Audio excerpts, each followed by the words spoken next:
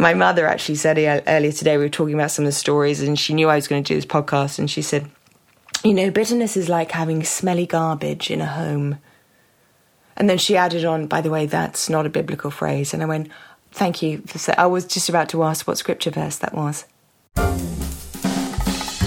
and stay a while amid the British charm that is called my brain. I'm a journalist and pastor in California, but don't hold that against me. I wasn't brainwashed. I chose to leave my atheism on my own accord, consequently after 2 sips of Kool-Aid. But that's for another time. These opinions are my own, most of the time.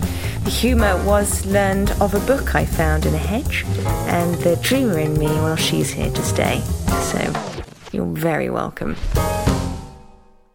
Friends, Romans, countrymen, delighted to be here, although I am going to give you a topic that is brutal, to say the least. Brutal because it is rife in our society, brutal because no one else seems to be acknowledging this right now, and brutal because we are not invincible to this very thing, despite the fact that we might say that we believe in God, despite the fact that we believe in kindness, despite the fact that we believe in something holier than ourselves. We are all privy, and dare I say it, becoming more privy to this very subject indeed. I'm seeing this everywhere, between nations, across nations, between churches, against churches, between different cultures, between love itself. I'm seeing this amidst divorce. I'm seeing this amidst grief, from children towards their parents and parents towards their children. I'm seeing it come up more than ever before, not because we're in a world of social media nor a galaxy of digital fighting, but it's because it's breeding, and bad behaviour promotes bad behaviour. Hurt people, the abused become the abusers, and no one seems to be addressing it because they think they are justified. They think this is normal. And I'd like to propose, even as I was watching the other day a debate in the House of Commons, and I remember watching as a little girl because apparently I wasn't as fun as the rest of my friends who like to watch Disney or Mallet's Mallet. That's a very British reference, but it was basically where this dude would hit you on the head with a mallet. Not like a metal mallet, like a sponge. It was very funny. It wasn't as violent. This wasn't children's television. This wasn't a violent exercise where we saw a grown adult hit a child on the head with a mallet. It was a sponge mallet that if you got a word wrong in this game, then you would be hit on. Anyway, I'm digressing. The reality is, I would watch politics when I was much younger. For some reason, I just found it so fascinating to watch people debating, mainly because I didn't really like to do it myself. I was terrified of conflict, and I didn't like arguing. So I wanted to see the ones that could do this like a pro. And politicians back 20, 30 years ago, although they had a difference in opinion, and although there were, of course, character defaults and massive integrity issues, as they have been since the beginning of time, there was still this element of honour and respect for each other that even in disagreement, I'm sure you've seen virals go around of Reagan and different American politicians where they would banter even amidst the debates they were having, even though they had completely conflicting policies. I'm finding it very hard to find people that might have a justice button going off in them that can still be kind to the other side. I'm finding it very hard to be able to listen to reason, or even people that speak on topics without hearing bitterness behind it. I have to enforce before anything right now that this subject is not coming from me feeling bitter or wishing to have some passive-aggressive idea of if I share this on a podcast and whoever I'm bitter at will hear it. I'm actually saying this as a student of the subject because it's something I grapple with myself. I'm not going to make out like I'm some hero in this subject, but I also believe I shouldn't speak about anything unless I've had some element of overcoming something. So I want to talk about this, and gang warfare is manifesting in podcasts on platforms in the name of justice, but actually behind it is this tyranny of bitterness, of anger, of people calling people bigots. And the most horrific trolling that are happening. I get it myself just as a Christian believer. Even if I haven't said anything on a subject, I'll get some private DM from some random person called Pocahontas that thinks I'm doomed to hell. And I'm not quite sure why, because all I was posting about was about some bunny rabbit that I loved dearly, and I believed they were my best friend when I was 9 years old. Flopsy. Just if you're wondering what the name was of that bunny rabbit, may she rest in peace. Exes are trolling their exes and do so under anonymous names. People refuse to return things after they've been broken up with. Publishers hold on to royalties of their authors because they had some personal fallout with them. Record labels think the artist should be thanking them for the exposure they gave them so they can pocket the majority of the financial gain. The malice of so much interaction, even in the response to the death of someone, isn't enough to have them offer an ounce of compassion, mainly because bitterness wasn't challenged. It wasn't owned by the victim, and now we are seeing a tsunami of anxiety, of grief, and it needs to start. This whole approach needs to start with our own soul. I can tell you right now what some of the signs are for you if you wish to know what's the difference between me being angry with someone and me being bitter, because you are very much allowed to be angry. Let me just make that very clear. You're allowed to be angry, you're allowed to be sad, you're allowed to be hurt, you're allowed to be going through all the pillar of emotions, even bitterness itself. But at some point, it is our responsibility to make sure we are taking ownership of that bitterness. We've taken a little drink of the poison. The reason I honestly believe that we are stuck in bitterness is because we haven't processed the pain properly. Oh, here she goes again, talking about pain and processing it. But I don't know whether any of you saw a sermon that Bill Johnson from Bethel Church spoke on this morning, where he was talking about there's only two options in mourning. One is to go into the presence and therefore you'll receive the comfort. And the other is to go completely other way and fall into unbelief. That wasn't the unbelief of God necessarily. It's the unbelief of looking at a situation in a different way. So here are the signs to say that you might be grappling right now with bitterness. And I don't want this to instigate then everyone starting to blame themselves for bitterness. I want them to actually own the fact that they're just holding it, they're feeling it, and they want to do something about it. This isn't a time for conviction or shame or guilt or anything like that. This is really just a part to open your heart up to, am I holding anything? If I think of a name right now, am I holding any of these signs towards that person? So I'm assuming a lot of people are listening to this because we've all held an amount of bitterness towards one or two, or in my case, 200 people. I'm joking. I don't. Well, maybe over a lifetime it's been that. But anyway, I'm sharing this with you because over the last 5-6 years, I've really turned a corner on what it looks like to not just forgive someone, but actually to remove yourself from the bitterness of what someone has sort of clenched their claws of us into. Signs that you are bitter. You want to see their demise. This is a list that I've written out. You'll speak ill of them without acknowledging anything remotely good about them. It's all their fault. You cut them out before you've given them a conversation. You've hopped on the bandwagon of assumption rather than ask questions. You gave no space for conversation. You project the same hurt, i.e. you're projecting the same hurt onto other people, expectant for the same behaviour on new people that you've never before met. You sabotage before you give people a chance to be themselves. You lack generosity. You forget to ask how another person is actually doing. That's a real one. You refuse to look at another approach. You have imaginary conversations in your mind with someone. You feel the need to slander someone to others. You replay a convo or experience over and over in your mind. You're happy when the other fails. You feel anger every time you hear a particular person's name. You don't behave naturally around that person. You complain often. You're unreachable and unteachable. I'll say that again, you're unreachable, as in people are finding it hard now to be able to love you, and you're finding it harder to let people into that love that you might actually want.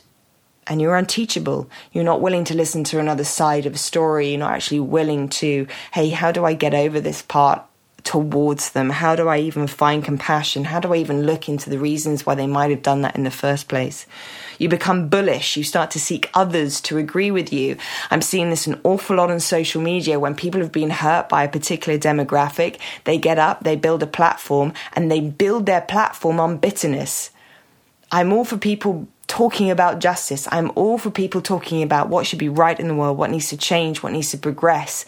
But when you are singling out an other person or another demographic of people and calling them bigots or calling them really cruel and defamatory things, when actually those people have done things for you in the past that were actually for your good, for your bettering, then there's bitterness at play. And your teaching is being ridden on bitterness, which will only impart more bitterness, more disunity, and a whole world breaking apart. You get easily shaken. It's important to recognize this. You're easily shaken, and you're not a steadfast friend to other people. You will go in and out of communities, constantly trying to find your people. You'll actually be, you'll give them a chance for a minute, and then you'll go off to somewhere else. You will use people around you for the benefit of what you're trying to get, or even some of the pain that you're trying to fix, by a new friendship, a new relationship, a new job, a new career. But you're actually not steadfast enough to actually face some of the adversity and face it head on. There are 218 instances of bitterness in the Bible. And if you need some scripture, and I don't normally use scripture in these podcasts because I recognize there are some people that don't necessarily have a reverence for the Bible, but I would say this, it does come in very handy for emotional intelligence at times. And so Hebrews 12:5 actually says, make every effort to live in peace with all men and to be holy. Without holiness, no one will see the Lord. See to it that no one misses the grace of God and that no bitter root grows up to cause trouble and defile many. What it's saying in that is you're actually going to have a filter upon you that will not allow him to come into a space and give you wisdom on something. This is the part that the denial takes over.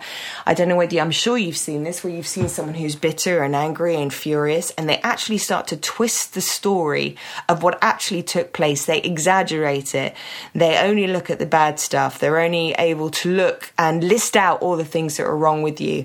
And honestly, some of the things they're using are really petty and really tiny, because actually there's a part of them that is bitter and mad at you because you took away hope from their life. Colossians 3:13, bear with one another, and if one has a complaint against another, forgiving each other, as the Lord has forgiven you, so you must also forgive. That's really easy to say that. The problem is that we're not often talking about how we get from the hurt to forgiveness and avoiding bitterness at the same time. Acts 8:23, for I see that you are poisoned by bitterness and bound by iniquity.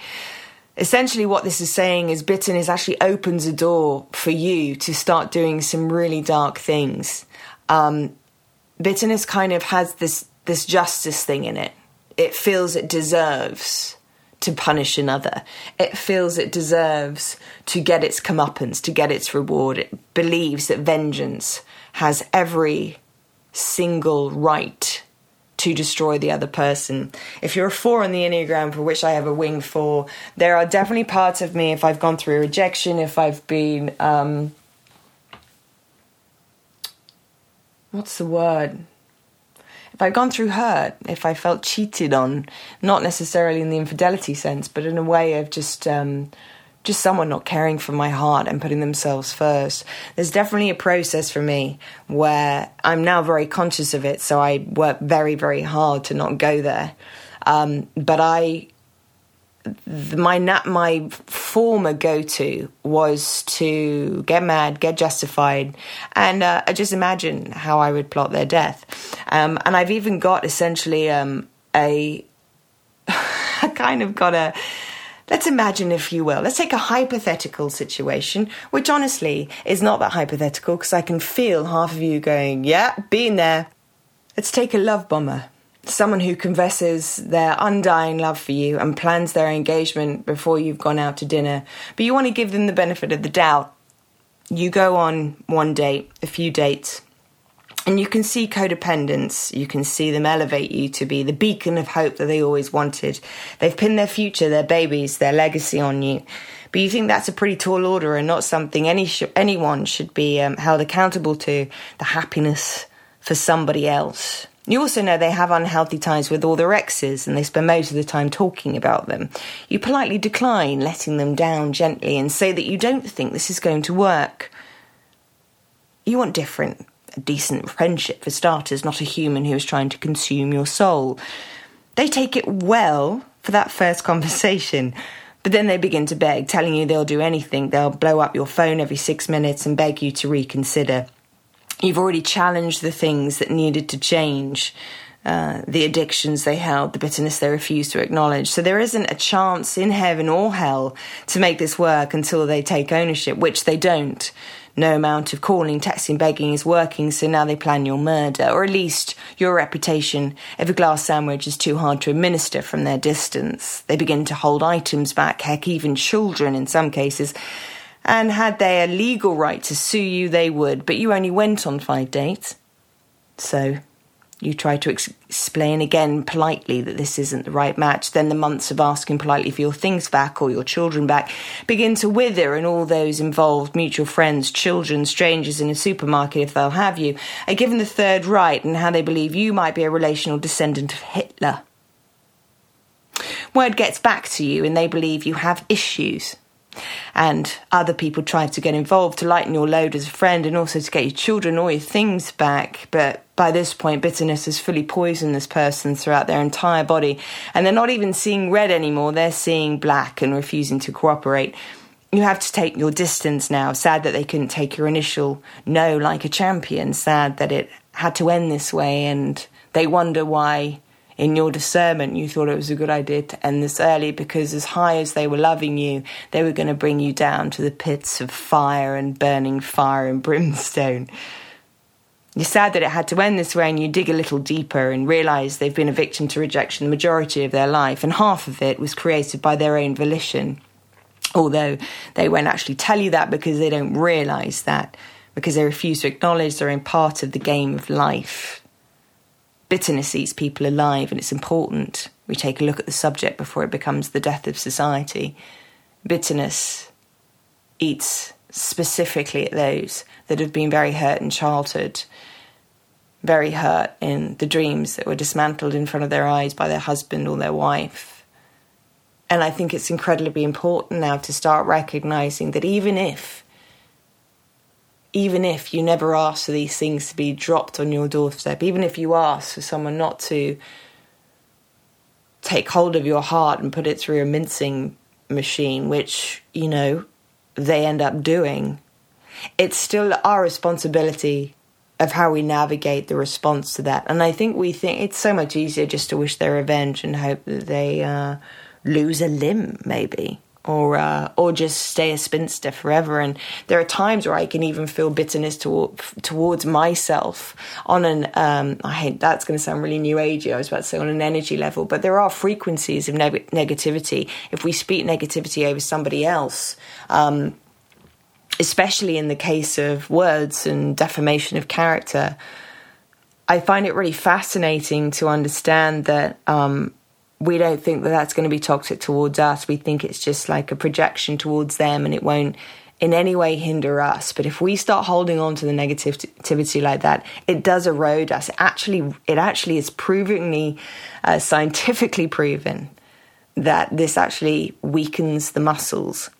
And so therefore, you know, the question is not so much, I think we can all recognise, we can all think of people right now, I'm sure, who have been holding on to bitterness. And my mother actually said earlier today, we were talking about some of the stories, and she knew I was going to do this podcast, and she said, you know, bitterness is like having smelly garbage in a home. And then she added on, by the way, that's not a biblical phrase. And I went, thank you. I was just about to ask what scripture verse that was. But it is true. It's like we we think that this odour of bitterness will only linger on them, but it actually eats us alive. And we know that because what starts to happen is because we're so focused on the negativity, we're so focused on the hurts of what this person has done, that instead of us actually grieving the very hurt of what this person's done, it's too hard for us to, it makes us too vulnerable. The majority of time is this. It's too vulnerable to admit that makes us very sad and very much in pain. Instead, what we do is project and look to seek to be powerful. We don't want the powerlessness of allowing sadness into our space, but we actually have to. We actually have to grieve, whatever the hurt was. There are times where I've experienced this, and all I wanted to do was go around the church or the society in which I lived in with my boyfriend, and even if I was the one that ended the relationship, I was the one that wanted to make sure that my reputation wasn't damaged. I wanted to make sure, even though I ended it, I was still wanting to say some pretty bad stuff or warn everyone about this person. Why did I want to do that when I actually had ended it myself? Well, the reality was two things. One was I'd actually had a huge amount of hope in them, and I'd had some amazing memories and incredible experience with them. And I didn't actually want it to end, but there were certain things that were saying to me, this isn't going to make longevity happen in my relationship. This isn't going to make a marriage last. And so it had to end, or I had to call out the fact this guy was on the fence and he didn't really know.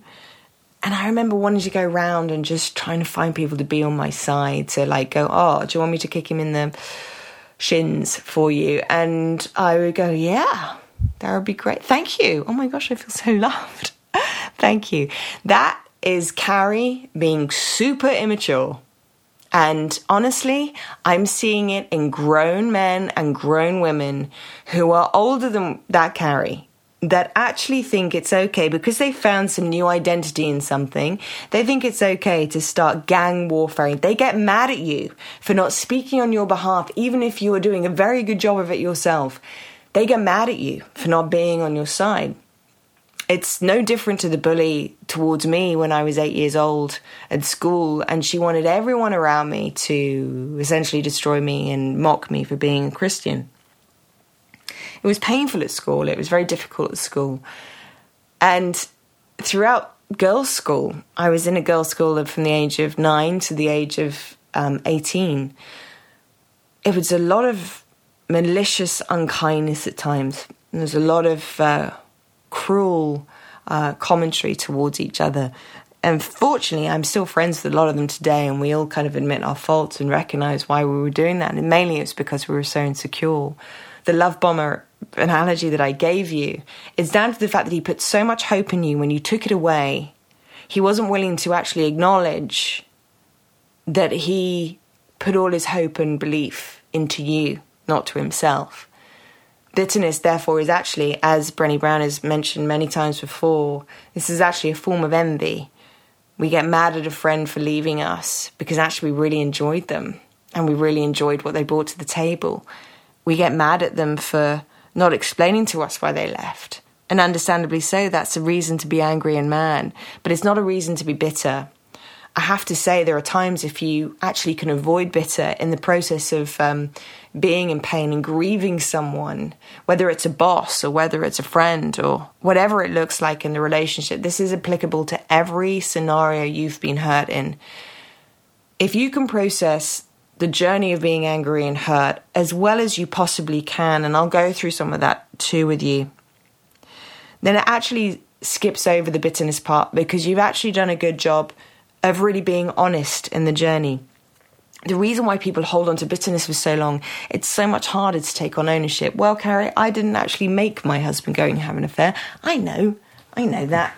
And that's their own failing to not be able to communicate early enough. Hey, I'm actually having problems in this marriage and I'm not actually looking to seek any reason why or counselling. I'm going to go off and have an affair. Or I'm going to reason the fact that because you're not giving me sex, I'm going to have sex with 1,000 other women instead. That doesn't make a grown man. That doesn't mean that it solves the problem for him. All it's done is create a new addiction because in the very door that you open to bitterness, he's now created an addiction. That's why those scriptures are talking about how it actually opens up to iniquity. It opens up to hurting more and more people. It's incredibly important that we actually hold on to the aspects of pain and anger and all of the things that you have without combining it, like threading it all together with bitterness. I have to fight really hard to not open that door, if I'm really honest. If I hear a name and I can feel that name not want to be gloriously happy for that person, then I know I have to still do some more work on it. I know that my spiritual father would be like, if I see a picture of that person and I know that they hurt me, then I will literally stop on that page until I feel differently towards them, until I actually have something good to think towards them. And there are times where I actually purposely think about happy memories of them, of those people that have hurt us, in order to be able to actually be sad that I've lost them. One of the things that I would say about this, and I know that I've had so many clients in the last few months especially who've gone, this friend just left. They didn't explain why they left, or they're phasing me out, but they're not owning up to the fact they're phasing me out. One of the things I want to share about that in particular, because that can be an area, because you didn't have closure, you didn't have explanation, and you know there was nothing that happened, there was no argument, there was no outrageous action that took place, unless, you know, you stole from them and you're in denial to yourself that you did that. Well, here's the deal. It's still, even if you did hurt them, it's still their duty to come to you and tell you. It's still their duty to not rip you off and trust you enough to give you the honest opinion of what actually happened. It's their duty to communicate with you. But unfortunately, they're also jumping on the bitterness wagon, and they're going into 1,000 assumptions before actually asking you a question. So that's their problem, and that's their issue. If you've actually approached these people going, can you help me understand why you're phasing me? You feel like you're phasing me out, and they come back to you with defense. If they're not actually owning up to going, oh gosh, I'm so sorry. No, that's not at all what I'm feeling. Guess I'm doing this for this reason. Busy, by the way, isn't an excuse, especially if they've been busy before and that's never been an issue for you continuing friendship with each other. So ensure that they're not handing you a crock of lies that is not tangible, and obviously you're not an idiot, you're not stupid. And sometimes friends all of a sudden make us feel like we're part of the stupid crowd. So it's important as well to recognise when they're actually going into their own denial. There are times that people are phasing you out just because they're doing something wrong themselves and they don't want to be accountable to anyone. They're actually hiding. There are other times that they've just become so bitter towards an entire demographic, and you're one of them, that they just don't want to talk to you anymore, no matter how many times they've like, but I love you, and why aren't you having a conversation with me? And can you help me explain just why you're distancing from me but not other people? Even when you've tried that and they're still refusing to talk to you, if anything, you feel like another person's come into the room and you've got this very cold response coming back. That is someone that's been replaced by an entire vial of bitterness, and you're not going to be able to have much leeway unless they have a heart willing to take ownership of their own bitterness. It's very painful when people don't take ownership. Equally, it's also very easy to start thinking that no one's taking ownership, and then we're not taking ownership for ourselves. One of the stories that I love the most, just to portray the difference of what could happen if you don't hold on to business versus the times when we can, because we've seen plenty. If you think about it, an abusive father is abusive because he's bitter that his father did the same, and he doesn't feel like his own son or daughter should even receive any better type of treatment. There's a bitterness there that we have to overcome, even if we didn't ask for the abuse in the first place. It's very, very important to recognise that even if we got the penultimate abuser, let's take a Harvey Weinstein, even if we got him into jail, that doesn't do anything for our bitterness. It might mean we'll sleep a bit better that night, but I can bet you anything, if we allow this other person to have as much power as we've been giving them, I've robbed myself of taking back the power that I'm willing to do. I really want to avoid cliches. I want to really veer away from all of those one-liners that tell you about what bitterness does to you. And I'm just trying to explain to you why we hold on to it. It makes us feel powerful. It's a pseudo power. It's not a real power. It only is it's an adrenaline booster. Anger is an adrenaline booster. And I don't think People are aware of the difference between being angry, i.e. it comes up, they're allowed to fight it out, they punch a few boxing bags, or perhaps even another person, dare I say it. But the point of turn is when they're staying in the anger rather than actually allowing themselves to feel sad, because what feels sad and moves us and makes us feel so in pain feels like we've handed over all of the power over to them. But that's the lie. When we're so sad and broken by someone else's pain, us doing anything or responding back in a reaction that looks mad and wrathful and is filled with malice and just wants your demise, well, sweetheart, you just gave them a reason to leave you even more. And that's what happens with the love bombers, the narcissists, the ones that are refusing to actually even acknowledge another person in the room anymore. There are times where I've seen people talk about other people that they've been hurt by, and I think, okay, well, that story's done now. Can we get on with the rest of dinner? Because I've heard this 15 times this evening, depending on who the new crowd was in that moment, and it's the same story over and over again. Now, I understand that people have to process, but normally that's happening because we're not spending any time on our own. We're not spending any time to actually grieve and cry it out. We're not spending any time to be vulnerable. And pain and process actually has to require us being sad, actually has to require us being vulnerable and alone and feel abandoned. We have to feel like that in moments in order for us to overcome that space of bitterness. I honestly don't feel today towards anyone any kind of bitterness. If people have sort of removed themselves from me, I'm very grateful. I look towards all the ones that have stayed for the last 30 or 40 years. I'm incredibly grateful that I can pick up my phone and speak to my friend who I've known since I was 8. There is something about the power of longevity of friendships and relationships in your life that prove to you that this stuff isn't necessarily about you. When people remove themselves without an explanation, when people are actually rejecting you without an explanation, when they are cold, when you're trying to ask them questions, sweetheart, it is all about the pain for them and the unwillingness to look at it. I get very nervous if I'm around anyone that's never apologised. If I've known them for 6 or 7 years and I've gone back and I've gone, gosh, they've never apologised for anything. In any remote conflict, I've never seen them apologise. That's worrying to me, because it means at some point, if they hurt you, they're probably not going to apologise. So don't act surprised if that is a day that comes. But also make sure that it's your responsibility to not be mad at them for it. Because what we end up doing is starting to, if we do actually choose to be angry and sad and mad and all of these things that encompass the journey of the pain of love, it means firstly that we let it cost us something. When people just deny and cut people out, they're not very good with being able to process their own hearts. So don't assume for a minute that they're healthy necessarily. If they didn't do a good job with honouring and communicating to you, you only need to sort of look a little bit more into their own journey and look back at some of the stories of interaction between you and them and recognise, wow, they shut their own heart down really quickly, which is why they'll shut you down.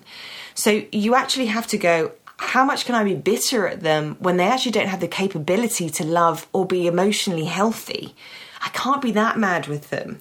I actually just have to feel not even sorry for them necessarily, but find compassion and empathy in a way that goes, wow, I'm a pretty rich woman to be able to be given teachings and information and have a hungry heart to get wisdom so that I'm not bitter towards other people. This person is still choosing that, and that's going to be a demise of their own wealth in the spiritual, emotional realm for the rest of their lives until they actually take ownership.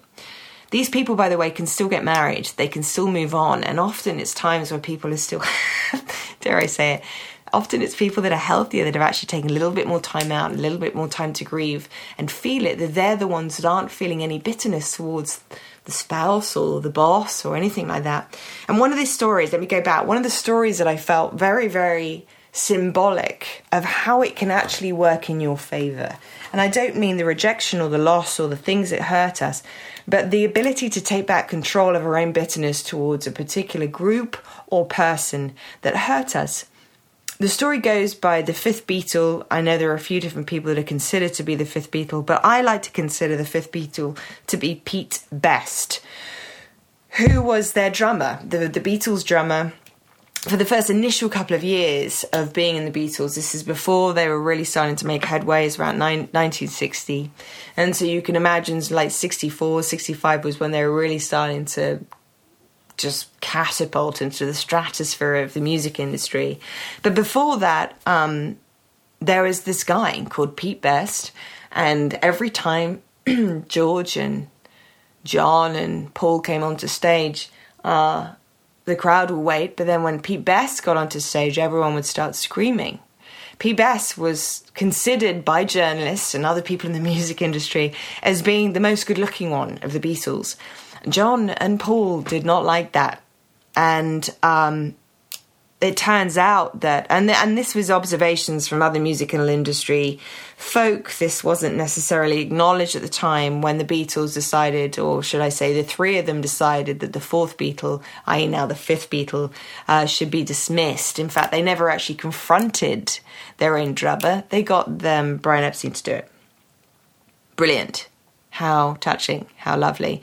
They cut out the conflict moment, the ability to confront Pete Best, and got their managers to do it.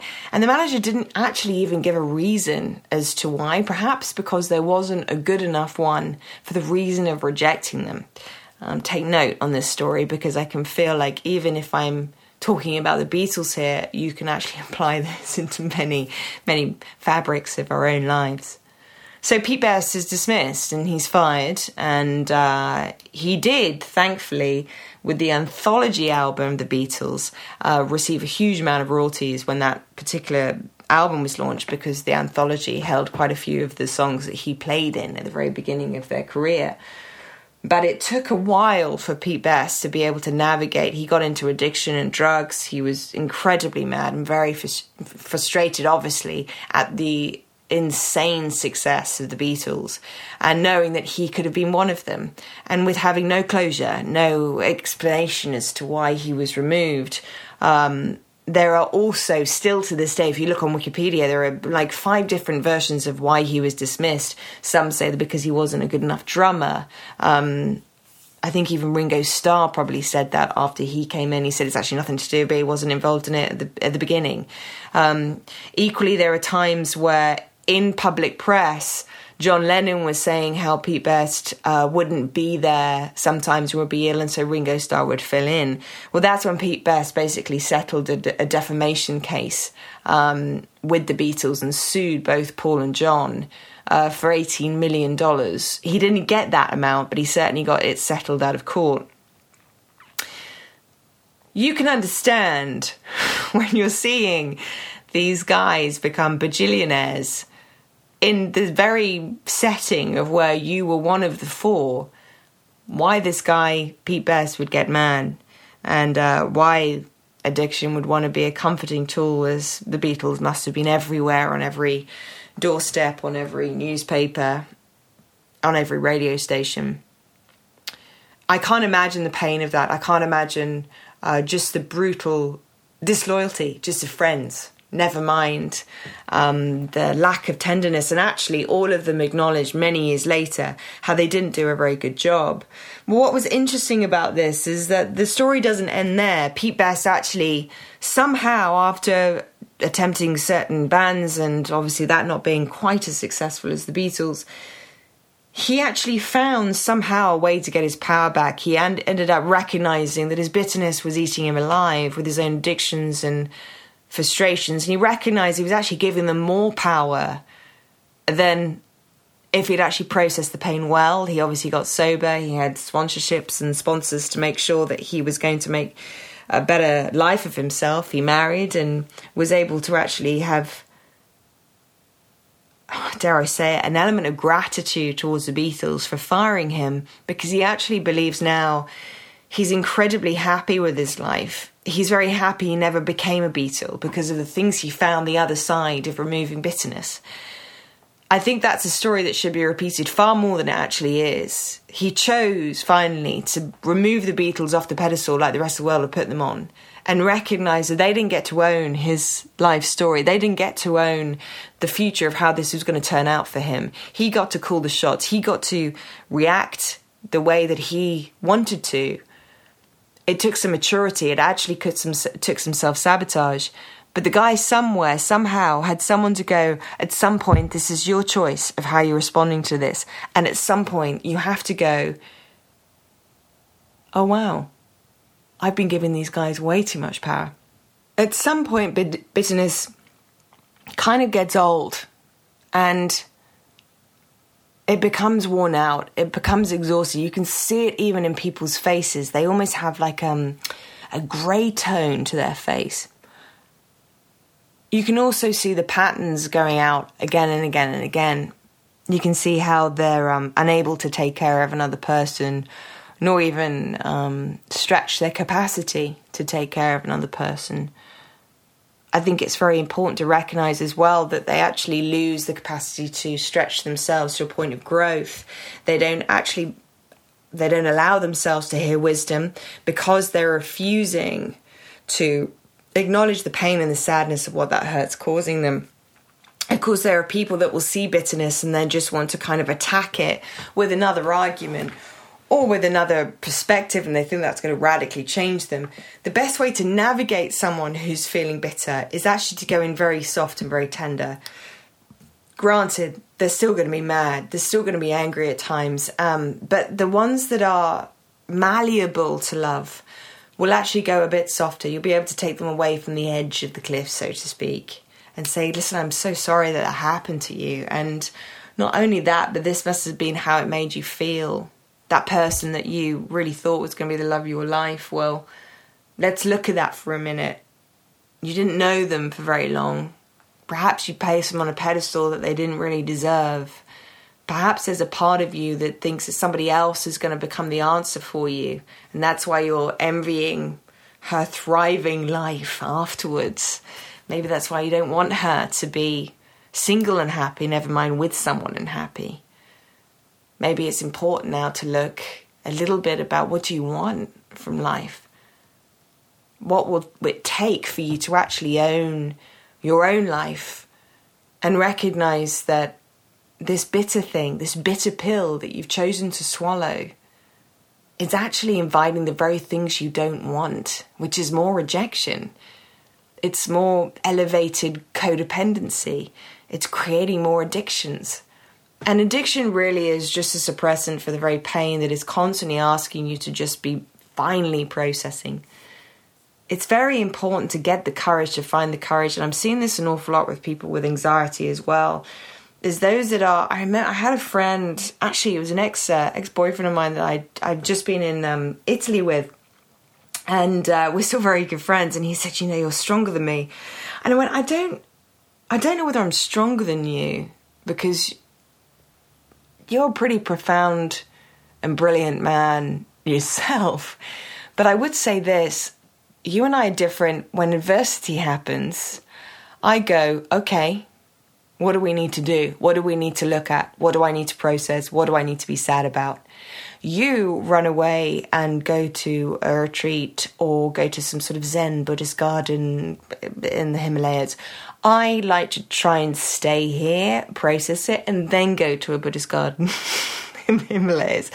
I'm not someone that messes around anymore, mainly because I recognize that it's just delaying, and anxiety will be continually increasing if we don't remind ourselves how resilient we are to pain.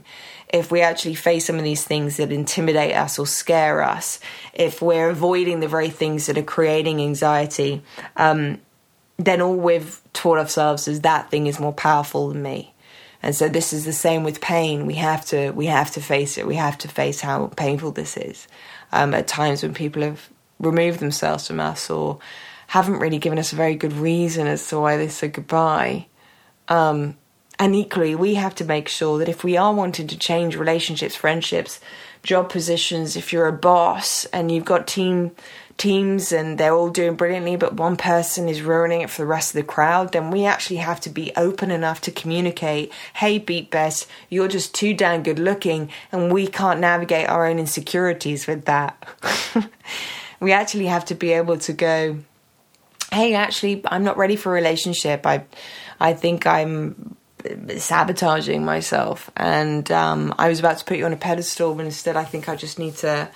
when I said I was single for 9 months, I wasn't actually single. I was still dating and I was still gallivanting around, and now I've been confronted with the beauty of intimacy. I'm now wanting to devour you and consume you for my own hope, and that's not fair. So I actually need to take ownership of that before I get mad and bitter at you that you're not the love of my life. And so we equally, if we are choosing to change relationships, then if you don't acknowledge it, you will start being snide and cruel to people over dinner. You'll start to be able to not even recognize when you're being out of line. You'll start to justify it in your own heart. And I've had this before where for about 1.5 years, someone was just like, they were really performing. Like they were like, hi, how are you? And I'm like, okay, what is going on? This isn't making any sense. I don't understand why you were all in our lives 3-4 times a week, and now we don't hear anything from you, which is fine, things change. But the thing that I really would like to challenge is why you're so awful over dinner, or so snide and so frustrated, so impatient with us. Like, what's going on? And instead of like actually acknowledging, oh wow, okay, maybe I have got something going on here. Maybe I need to go and look at it. They'll cut out, they'll phase out. And equally, when you challenge it one more time, oh, you didn't do anything wrong, they've just changed their mind. Well, I'd really like you to actually look at why you would drag us into this relationship for the last 5 years with you and not actually acknowledge why you've changed your mind. It would be really great for everyone if you could look at that rather than think it's something that we all did, rather than thinking that, oh, it's just not my kind of person. That doesn't work when you've been friends with someone for 4 or 5 years. You've actually got to start looking into and digging deeper into yourself. So all of us have a component to play. All of us have to ask, hey, have I done anything wrong? Because I'm happy to change that or do something or acknowledge that. No, you don't want to look at it? Okay. See, they've gone. It's very painful to be left behind by that, but it's also my responsibility to make sure that I do not stay bitter in moments where I've been essentially feeling unjustified.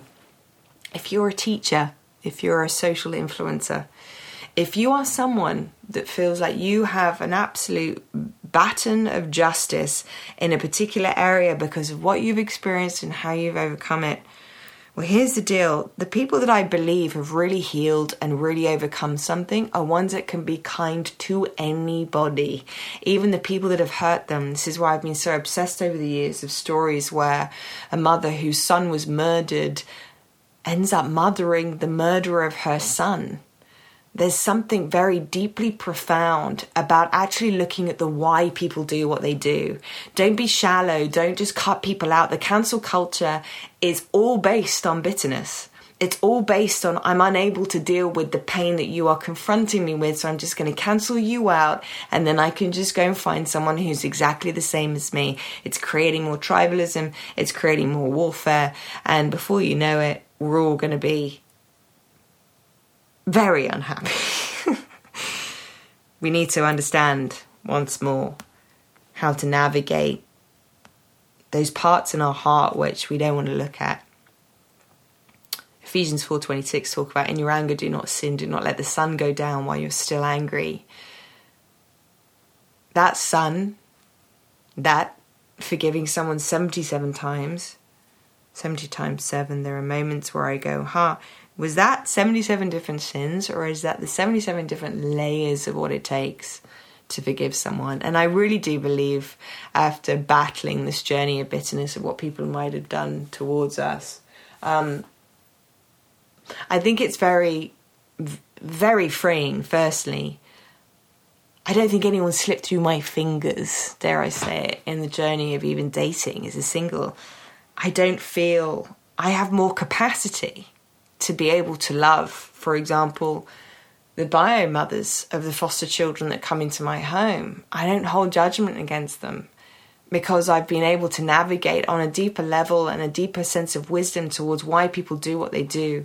She abused their son, she abused their daughter because she was abused. And of course, that doesn't condone it, but it does give me the capacity to be able to process without getting bitter, or dare I say it, without wanting to hold their child and keep them for myself because I think I'm a better parent. No. Actually, science is saying that it helps for foster children to actually go back and be reunited to their actual homes, even if the biological parents aren't as good as you are. There's an innate animal instinct towards our parents. If you have not worked on your bitterness towards your parents, you can categorically believe that you will not only be bitter towards people, but you will bind them into your bitterness. There are people out there that are not wanting to be married and not wanting to have children because of how they've seen their parents be in their marriage. But not only that, they're dating people for decades and not letting them marry them, but they're keeping on to them at the same time, which to me is a form of abuse. It's not fair, it's not kind, but they're not recognizing that because they're justifying in their head, well, we've been together for 20 odd years, so it's fine, therefore, for me to not marry them. But the other person wants to marry them. Bitterness is incredibly subtle, and it will play out as soon as I ask you, hey, so talk to me about your parents. Oh, I don't think there's much time to talk about the parents, and to be honest, I don't really want to. A lunch is taxing. She says to me that you're bitter. And unless you're willing to look at that stuff, sweetheart, you're going to be trapped in this cycle of being with people you actually don't want to be with. You're going to be binding yourself to things that hold you back from marriage because deep down somewhere the bitterness has said to you that marriage isn't a beautiful thing. We've got to be really careful to recognise that Proverbs 14:10, it says, each heart knows its own bitterness and no one else can share its joy. What does that mean? It means that we can't really share joy with each other when we're holding on to our own bitterness.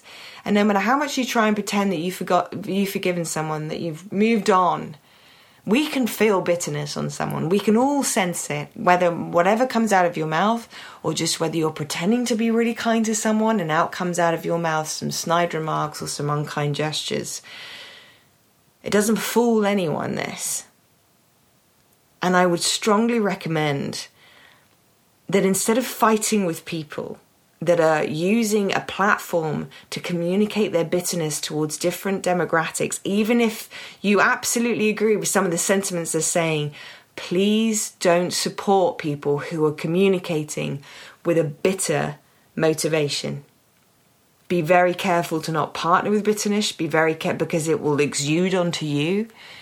I've even seen it where people have come to the very environment where they were birthed as a spiritual son and given elevation and given all of this promotion in their church ministry. And all of a sudden they got hurt by the spiritual father, or something took place behind closed doors. And before they know it, they're using their influence to completely annihilate the spiritual father.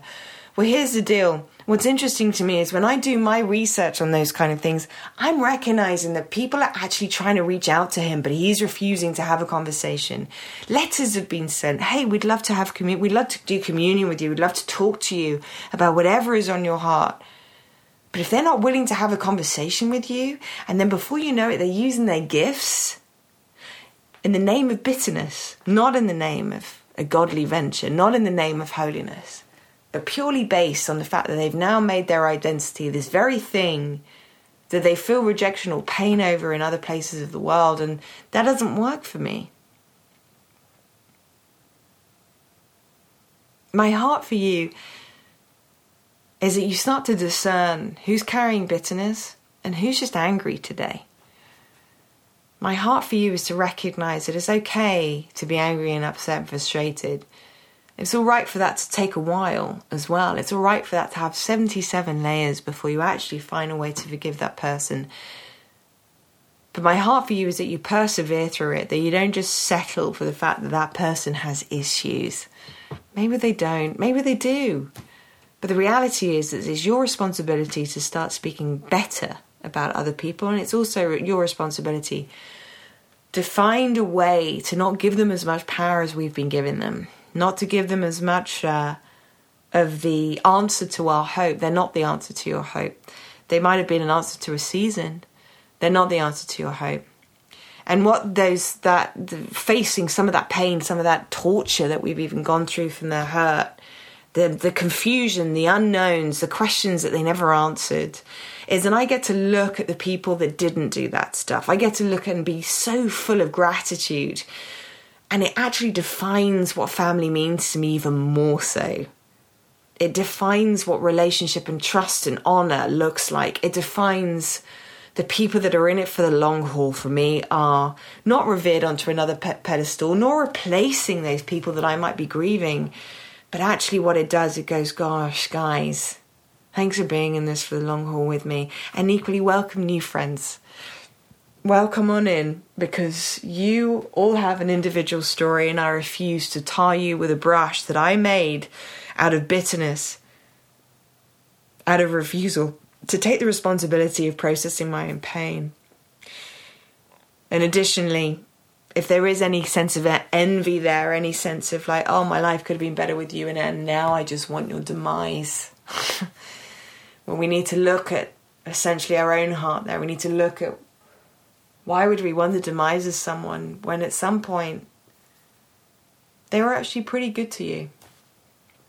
And they, for all of their faults and all of their dreadful ways of finishing whatever that thing was, or hurting you, or just completely going cold on you, not recognizing, maybe you've been working in an environment where you were working for pittance of a wage, and everyone else around you got pay rises, but for some reason you kept on being overlooked, and you stayed in that job for a long, long time instead of refusing to leave it. Well, next time you get into a position, you're going to be looking to see if they actually have spaces to promote you, spaces to be able to actually make you feel valued, even if it's not through a monetary system.